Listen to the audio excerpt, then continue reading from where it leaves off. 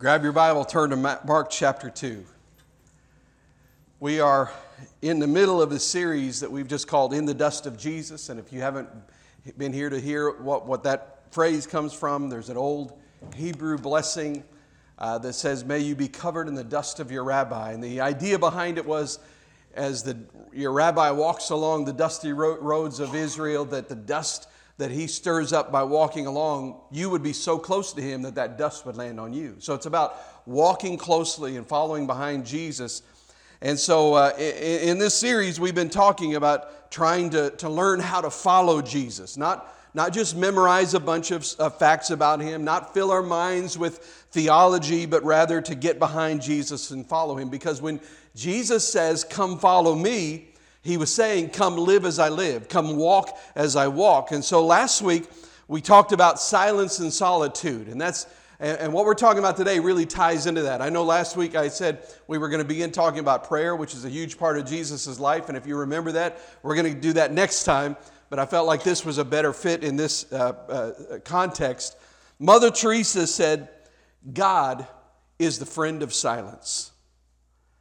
We saw last week that one of the characteristics of Jesus' life was that he regularly withdrew to get alone, to find silence, to find solitude. He often withdrew to get away from it all and to plug back in. And in fact, we know early in the book of Luke that Jesus' ministry is marked by three different things. We talked about this last week. We know that wherever he is, there's this crowd, there's thousands of people would gather to hear him. We also know that wherever he is, he has authority over diseases and demons. He was healing people of diseases and casting out demons. And third, wherever he is, he's not there long before he disappears to get alone with the Father. So Jesus practiced this art of solitude and silence.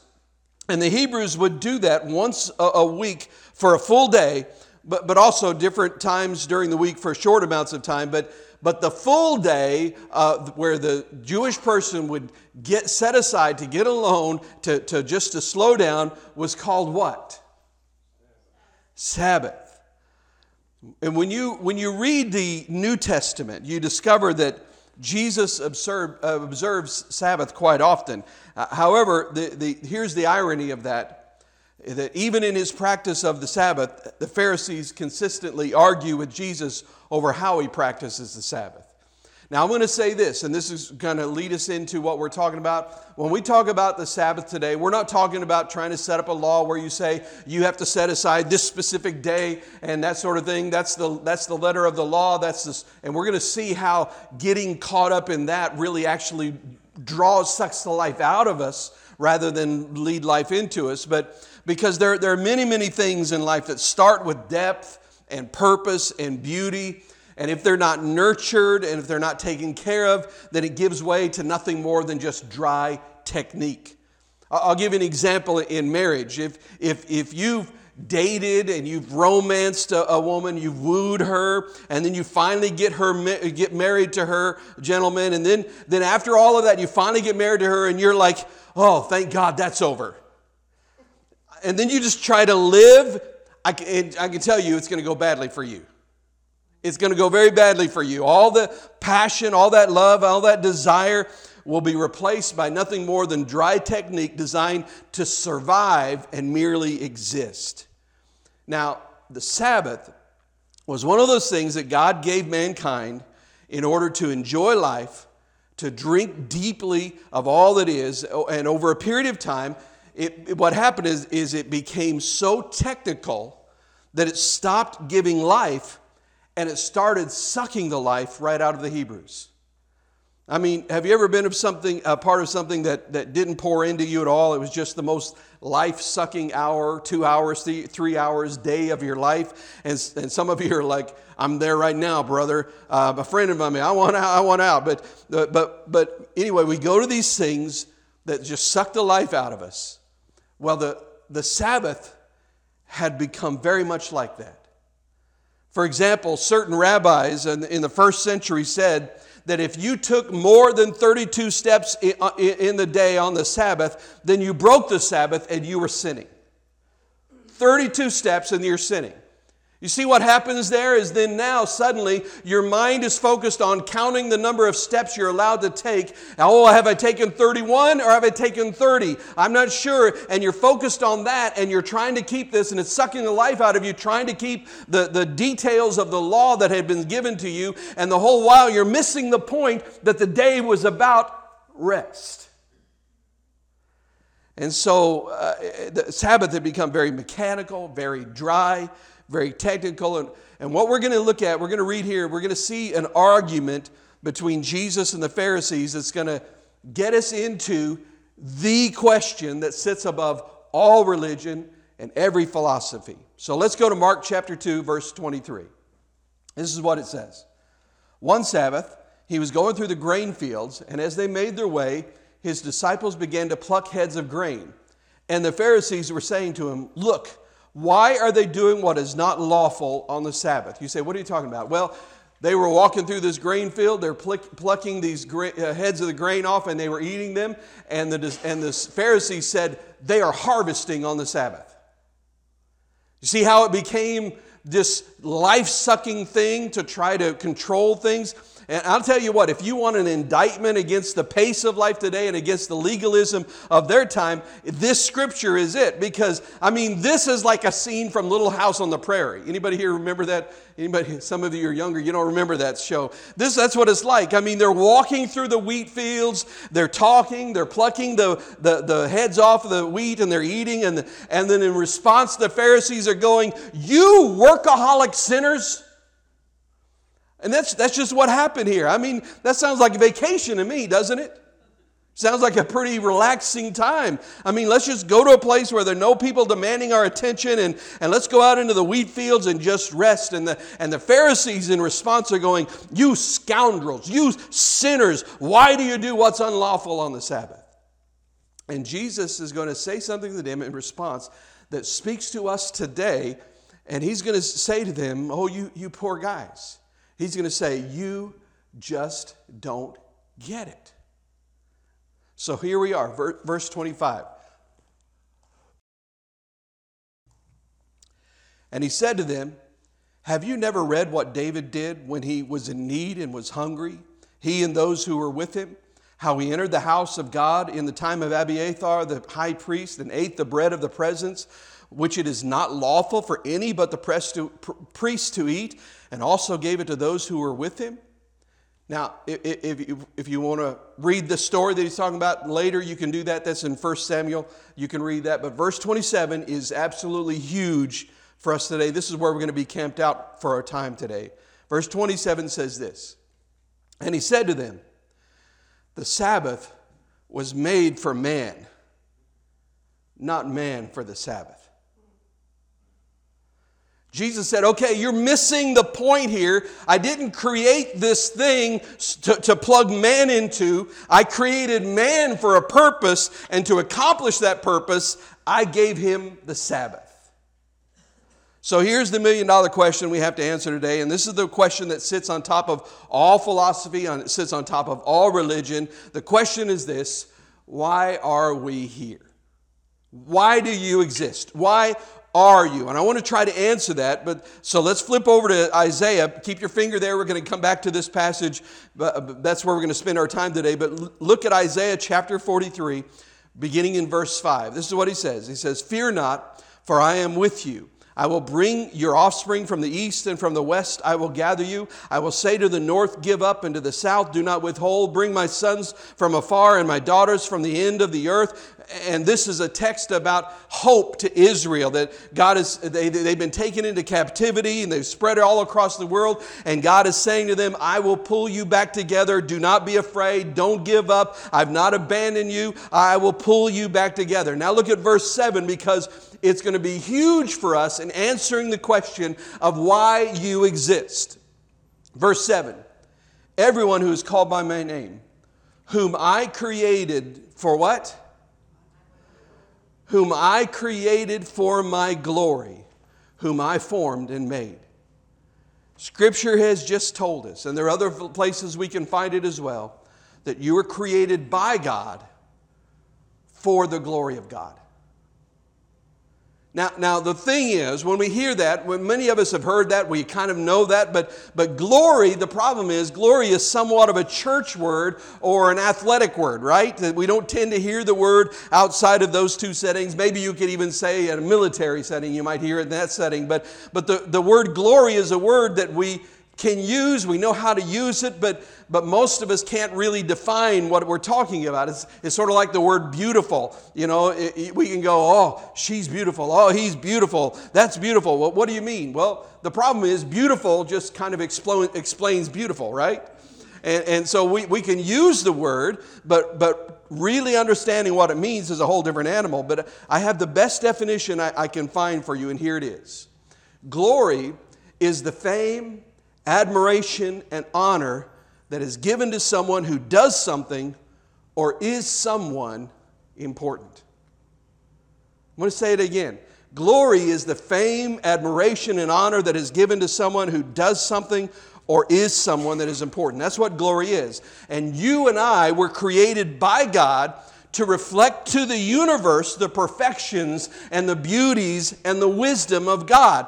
Ephesians 2 would say that you are to display the manifold witness of God, that you are created for the glory of God. You were created that God might be admired, that He might be made famous, and that He might be worshiped. That's why you are. That's why you and I exist. Bringing glory to God. That's why.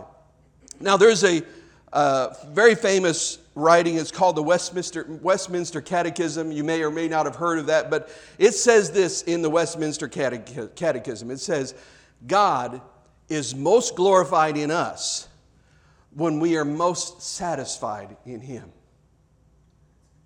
Isn't that awesome? God is most glorified in us when we are most satisfied in Him. It's good news that you and I were created to bring glory to God, because God is most glorified in us when we are most satisfied in Him. So the way that we give God glory and honor and reflect the magnitude of His worth to the world around us is by enjoying Him, not simply by obeying Him and doing everything He commands because we know that He can condemn us to hell, but rather enjoying the goodness of the way of Jesus. And in enjoying that, we reflect His fame, we reflect His glory so that He can be seen. And I'll use my marriage as an example to help you kind of understand how relationship provides this. There's no glory in my marriage. If you walk up to Julie and you say to her, you ask her a question, you say, well, what's it like being married to Dave? And if she answers like this, if she says, well, I'll tell you what, I can tell you how much a divorce attorney costs. I can tell you that. I wish I hadn't made those vows. I wish if it hadn't been for that, I'd be gone. That's not a very inspiring answer, is it?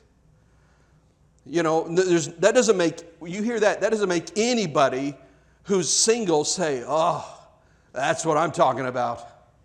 That's what I want. Right there, I want a good lawyer. That's what I want. There's no glory there. It's broken. You don't hear that and say, oh, that's what I want. I want more dysfunction than I already have. That's awesome. You don't admire that. You don't ascribe worth to that. You don't aspire to that. That's just, and that just doesn't reflect any glory at all in marriage. Now, I want to say this to set up what I'm going to say. I have a degree in Bible, which just means that either I do this or I'm homeless. That's pretty much what it means, because there's not a lot of options out there. You preach the gospel and lead a church or a ministry, and that's it. That's my degree. So, but take my relationship with my wife. If I were to cheat on my wife with another woman, there are a slew of repercussions that would come. I would lose my job here, especially if I'm not repentant. I'd be gone. It would be financially devastating, because what am I going to do? It would destroy all that I hoped for our home, for our children, and it would put a major blow into all the prayers and desires we have here for Restoration Life Church. And yet I want you to understand this. None of those are why I don't cheat on my wife. It's not like I'm looking at women going, oh yeah, oh wait, that would be financially devastating for me. Sorry babe, gotta go. No, that's not what's happening. That's not what, That's not why I don't cheat on Julie. So it'll be all right. I don't cheat on Julie because I love her. Because I enjoy her. And because it still blows my mind that over 31 years ago, she said yes to spending the rest of her life with me. And I'm here to tell you, I know me, that's not an easy task. When you enjoy one another, you are displaying the glory of that relationship. If you know, how many of you have ever seen a couple that is having such a good time together, they're just enjoying each other so much that it's almost like nauseating to you? You know what I'm talking about? You know, especially in newlyweds or something, that's the moment when you're getting it. That you're getting the glory of it. You're looking at that, and you may even tease them, make fun of it, but you're saying, oh man, I'd like that. I'd like that kind of passion. I'd like that kind of friendship. That's the kind of glory resonating from two people enjoying one another. So you and I were created by God to display the glory of God in our enjoyment of His infinite perfections. It's in that love relationship with Him that where I do the things that I do, not because I have to do it to make Him happy, not because it's the letter of the law. I do the things that I do for Him because I love Him so deeply that other people see that and say, that's what I want. That's what I'm looking for. And that puts the glory of God on display in my relationship with Him. You have the picture in your mind? You're on the same page?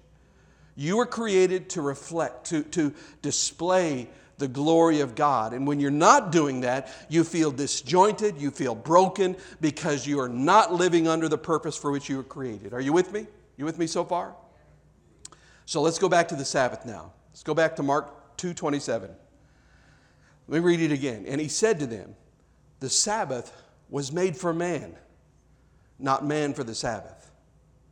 So watch this. In Genesis, God begins to create. He speaks the universe into existence. He speaks into existence all of the stars, the planets, the mountains, the oceans, all the camels, all the ducks, all the weird things at the bottom of the ocean. He speaks all of those things into existence. And then, after He does all of that, He creates man to reflect His glory and make known His manifest wisdom. So God scoops up some dirt, He breathes life into it, and creates man to reflect the glories, beauties, and magnitude of God. He creates it all, and every day after He creates something, He steps back and says, this is good, this is good, this is good, this is good, this is good. He gets to man and He says, this is very good. He looked at it all and said, it's all very good. And then on day 7 of creation, He creates what for man? Rest. Sabbath. He creates rest. He creates the Sabbath as a tool for man to accomplish the purpose of glorifying Him by enjoying Him. Your enjoyment of God is inseparably woven into the idea of Sabbath, which is why God is so serious about it all throughout Scripture. I mean, He puts it in the top 10, right? It's in the 10 Commandments. Exodus 31 says, 6 days shall work be done, but the 7th day is a Sabbath of solemn rest, holy to the Lord. Whoever, get this is how serious God is. Whoever does any work on the Sabbath day shall be put to death. He's serious enough about the Sabbath to say, take the Sabbath, take the rest, or I'll kill you. In essence, He's serious enough about the Sabbath to say, stop, or you will be destroyed. Now why? Now, I'll say this. Some of you are really young, so you're not going to follow some of the things I'm going to say today because life hasn't beat the trash out of you yet, but I have the gift of encouragement here to tell you that it's coming. So you will want to just file some of this back into back of your mind because life will eventually stomp you into a pile of goo. At one point in your life, you will be a mess and you will realize, man, I really need Jesus. There are hard times coming. And I'm not trying to be a prophet of doom. I'm just saying we live in a broken world. We live in a broken world. Life has a way of endlessly piling up on you until the whole act of living is replaced with a weighty sense of obligation. Life has a way of endlessly piling up on itself until you are no longer living, but you're just trying to fight through and survive 1,000 different obligations every day. This is not the way of Jesus. That's not the life he said he came to bring to you. Let me show you two ideas of Sabbath and the glory of God colliding, this enjoyment of God colliding. So go to Psalm 23, very famous passage of Scripture. A lot of you have this memorized, but I want you to look at the tie-in between your enjoyment of God or the glory of God and the Sabbath, the rest. Psalm 23, verses 1 through 3. The Lord is my shepherd, I shall not want. He makes me lie down in green pastures. He leads me beside still waters. He restores my soul. He leads me in paths of righteousness for His name's sake, for His glory. So the way of Jesus is that He would lay us down in green pastures next to quiet waters, and in that pasture, in that stillness, in that silence, in that solitude, He restores us. In that place, He brings healing and restoration and enjoyment for His name's sake, so that we might enjoy Him and thereby glorify Him. You know, here's the thing though. Everyone that I know, everyone I meet who is struggling with their walk with Christ seems to think that healing will come by adding things. Can I say something that may sound really crazy to you? Maybe you don't need to get into another Bible study. Maybe the 3 you're already in are enough. Maybe you don't need another accountability group. Now, if you don't have, not in a Bible study, if you're not in an accountability group, you should do that. But maybe the healing is not going to be found in adding things. Maybe you don't need to join that one more ministry. Jesus says, you want to be healed? Lie down. Lie down. Then later on in Psalm 118, and it's going to be very hard to read this if you grew up in church without clapping your hands, but it says, this is the day the Lord has made. Let us rejoice and be glad in it, right? Everybody knows that. So follow me. The thing about the Sabbath is that the Sabbath, and I want to be very clear, I'm not talking about setting aside a specific day. The New Testament is very, very clear that one day is not more holy than another. I'm talking about this concept of taking a day where we slow down, where we rest, where we stop worrying about life. We just slow down enough to be able to hear from God. So I'm not talking about the Sabbath. I'm talking about a Sabbath in our life. But that idea, the Sabbath, tunes us back into the greatness and the goodness of God. Now, this is the day. Today is the day that God has made, and I will rejoice and I will be glad in it, no matter how dark it is in my world right now. Today is the day that the Lord has made, and I will rejoice and I will be glad in it, no matter how my world is unraveling right now. Jesus would say to us, blessed are the poor. Not blessed will be the poor, but blessed are the poor right now. Blessed are those who mourn. Not blessed will be those who mourn, but blessed are those who mourn right now. There's this element of the goodness and the greatness and the majesty of God in our lives today, this day.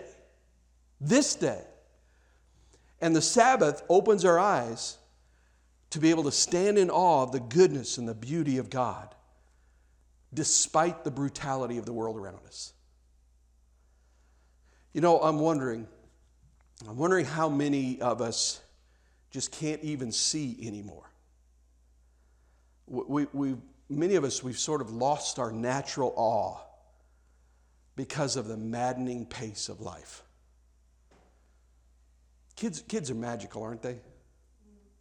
Aren't they? They really are. I mean, there's this beauty and hope and in them, and it just drives you to kiss them, and it makes adults get on the floor and act like complete idiots, right? And we love it. They just have this hope in them. And you know, I don't know about you, but like my girls, I'm not getting on the floor and playing with them anymore. They're a little bit too old for that, but I don't want to miss a moment. But if I'm not careful, then the drive for accomplishment and the maddening pace of life will rob me of the simple beauties of my daughters every day. I'll be so caught up. If I get so caught up with all the stuff I need to do and what I need to take care of and all these different things that have to happen, I can be so focused on those things that I miss the moment where my daughter wants to come up and just give me a hug. And I can just push that away like it's nothing. And not only that, there's this woman in my house named Julie who loves me, cares what I say, even about stuff where I have no clue, but I act like I'm an expert, but she lets me do that anyway. And I need to really see her. The thing about the Sabbath is that the Sabbath slows you down enough to see people again, to notice the sunset again, to be grateful again. And you know what? Gratitude is the foundation of worship. And worship is the consummation of the glory of Christ in our lives. Our ridiculous pace of life makes it easy to see people as if they were there for our consumption. We're all in such a hurry. We do that all the time.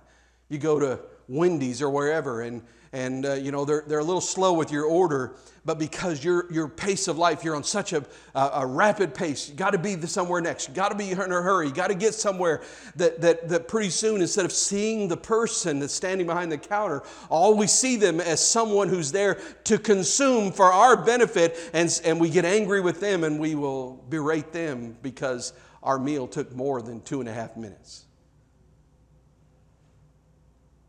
So here's the big question. We're going to close with this. Here's the big question. What does Sabbath look like in 2021? How do we do Sabbath? I mean, are you telling me I can't walk for more than 32 steps? Is that what you're saying, Pastor Dave? No. What does Sabbath look like for us in 2021? But here's what I want to do in closing. I want to just give you some ancient things that they did in ancient Israel hundreds of years ago. And then I'm going to give you some homework. Some of you hear the word homework and you're already tuning out. But listen, it'll be all right. This is not bad stuff. I think you'll enjoy this if you'll do it. But here's how some of them did Sabbath hundreds and hundreds of years ago.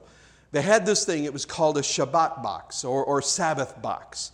And we need to know Sabbath on the Jewish calendar, it started at dinner one night and ran through dinner the next night is how their day runs. And what would happen was that as the family would come home, they would all walk in and the Shabbat box would have been placed out by the door, and you would open the Shabbat box and put into the box anything that connected you with the outside world or anything that had something to do with the chains of work and the tasks that needed to be done. So if we had a Sabbath box in 2021, what we would do is we would come home and we would put the cell phone in there, we'd put the laptop in there, and then we put the second cell phone in there that we have just in case the first cell phone doesn't work, and that's what we would do. And then what they would do is that they would all grab pieces of paper and they would write down on the pieces of paper the things that worried them, things that about which they were anxious, major projects that had to be done. And then they would fold those papers up and they'd put them into the box, and as they dropped it into the box, they would pray to the Lord and say, okay, now that's yours, that's not mine. And then when everything was in the box, they would lock the box, head into the house, light some candles, sing songs, pray, tell stories, worship, eat, and nap. How many of you can say amen on the nap? And there was even, I debated on whether to tell you this, but I'll go ahead. There was even this one particular group of Jewish people who followed just the Talmud, and they believed that large portions of the Sabbath should be set aside if you're married for physical intimacy. And now suddenly, some of you have just suddenly tuned in. Some of you hadn't listened to anything I said, and now you're like, baby, give me a pen. Give me a pen. We're joining this place. We're just like, I got you now. Although it had become very legalistic and very mechanical, it seems that God created the Sabbath to be a day of rest and delight, where we stopped long enough to be grateful for all that God did, even if it was raining in our souls. So here's the homework. And some of you, let me tell you this. You don't have to build a box, but as we do the homework this week, let's observe the Sabbath box. All right? This is what we're going to do. Here's the homework for this week. We're going to eat together, eat dinner together as a family. Now, I'm not mean as a church family. I'm not inviting you to my house, so don't ding dong 100 people outside. We're here for dinner. That's not what I'm talking about. I'm not inviting you to my house for dinner. I'm saying you as your family, you're going to have dinner this week. And if you're not married and you don't have kids, then you can get together with a group of friends. Or maybe if you have a family and you know of someone who doesn't have any family, you can invite them to be part of what you're doing, because that was part of Jewish culture. They would open their home on the Sabbath to anyone who needed to come in to have a meal together. But here's what we're going to do. We're going to eat a meal together. However, here's the deal, all right? We're not going to buy that meal at a restaurant. Some of you are going, well, where else can you get food? Okay, there are these places that sell unprepared food. They're called grocery stores, and they actually exist. So you're going to do, what you're going to do, you're going to all pile in your car, your whole family, and your group of friends, whatever you're going to do, and you're going to head to the grocery store, and you're going to buy food for this meal. Some of you are like, I thought this would be about rest. It'll get to that. We'll get to that. Okay, but you're going to go buy the food, except that none of it will be built or based off of speed. You say, what do you mean? So that means you're not going to buy the salad in a bag. Some of you are like, you got to be kidding me. Normally that's fine, but for this meal, no salad in the bag. Here's where it happens. And everyone cooks, and everyone helps clean. And here's how it works. At the store, you're going to get the ingredients for the salad. No salad in a bag. No baby carrots, in a bag. Not built on speed or time. We're going to pick out all the ingredients that we want in a salad. And then we're going to plan, and we're going to get the stuff we need for courses. Maybe 2, 3, or 4 courses. We're going to have dessert. We're going to get dessert. And we're going to go home, and together as a family, we're going to cook. And everybody gets a job. Everybody helps. No TV. No phones. Some of you are like, how am I supposed to get to my recipes? Print them off. You can use your phone just for the recipe. Okay, I'll give you that. And then while we cook, we're going to tell stories. We're going to catch up with one another. We're going to plug back in with our humanity and plug back in with each other. You're going to share memories.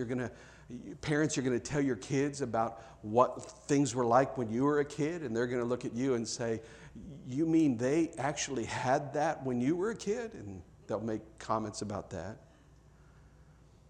And then when the smell of dinner fills the house, there's this bit of decoration in your house called the dining room table. And in ancient times, what you do in your car used to take place there. And so when dinner is done and the aroma of dinner fills your house, you're going to put food on the plates, and you're going to put it on the table, and you're going to light some candles. Even if you're a bunch of guys together. Look at me. It's okay, guys. You can light candles. It just has to be manly smelling candle like grass or dirt or something, okay? That's what it has to be. If it's like fuzzy peach, you've gone well past biblical Sabbath, right? It can't be vanilla anything, all right? So you're going to light some candles. And here's what I want you to do. Pray. Look at that meal and pray. And give thanks, because most of the world will not eat like you're about to eat. Don't take it for granted. Realize that in this meal I'm having more than some people are going to have in a week. And not to feel guilty about it, but to feel grateful for God's blessings. Pray. And then enjoy your meal together. Just sit down. Eat the salad first. Chew it. Taste it. Then move on to the next course. Then the next course. Do dessert. If you're married, With small children, as you eat, talk with them. Reconnect with your children. Reconnect with your spouse. Reconnect with your friends. And if you have children after that, put them in the bath, clean them up, send them to bed early. Just sit around and talk and pray. Maybe sing some songs. Don't worry about all the things you need to do. Put that on next week's agenda. If you're married, cuddle on the couch. Pray. Talk. Maybe even kiss a little. It's okay. Here's what I want you to know. More is not always more.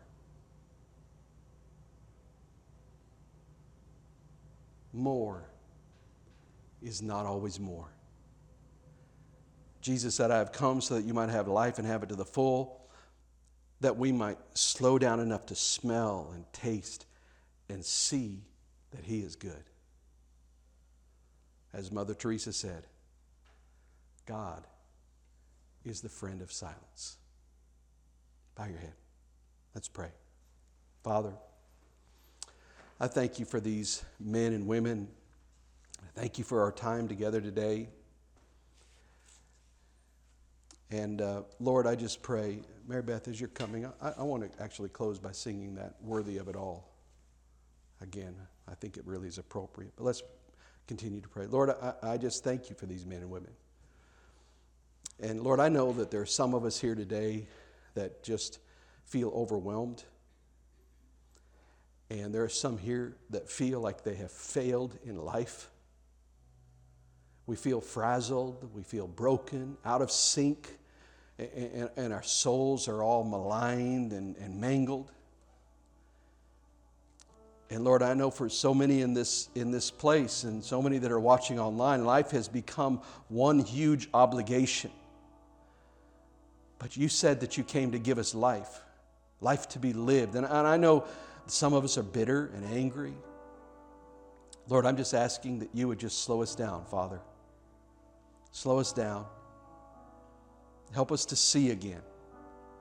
Help us to see our children, our spouses, our parents, to see if we're wounding them deeply with our lives and with our pace of life. Let us see again who we are. Let us see people again. Not just a mass of humanity, but Lord, let us smell again, see beauty again, restore our natural awe. Fill our hearts with gratitude for your grace. And God, I know that there will be 1,000 excuses of why we can't do dinner this week, or 1,000 reasons of, oh, well, it's just a bad week for us or whatever. And I know that there will always be those excuses, God, but I just pray that the seriousness of enjoying you and thereby glorifying you, thereby fulfilling the purpose for which we exist, Lord, that would just take priority over every aspect of life. And I pray this, Lord, that you would just sear into the depths of our soul that more is not always more. Sometimes it's okay to shut the tasks down. Sometimes accomplishment doesn't bring value. I pray as King David prayed, Lord, that all across the room that you would restore to us the joy of your salvation and the vitality and the depth of life that you promised to those who would follow you. Restore that, God. Lord, we know you withdrew often to pray, to eat, to slow down, to reconnect, to pray, to be with the Father. Help us, Lord God. Just help us to exhale. Help us to exhale. In your beautiful name we pray. Amen.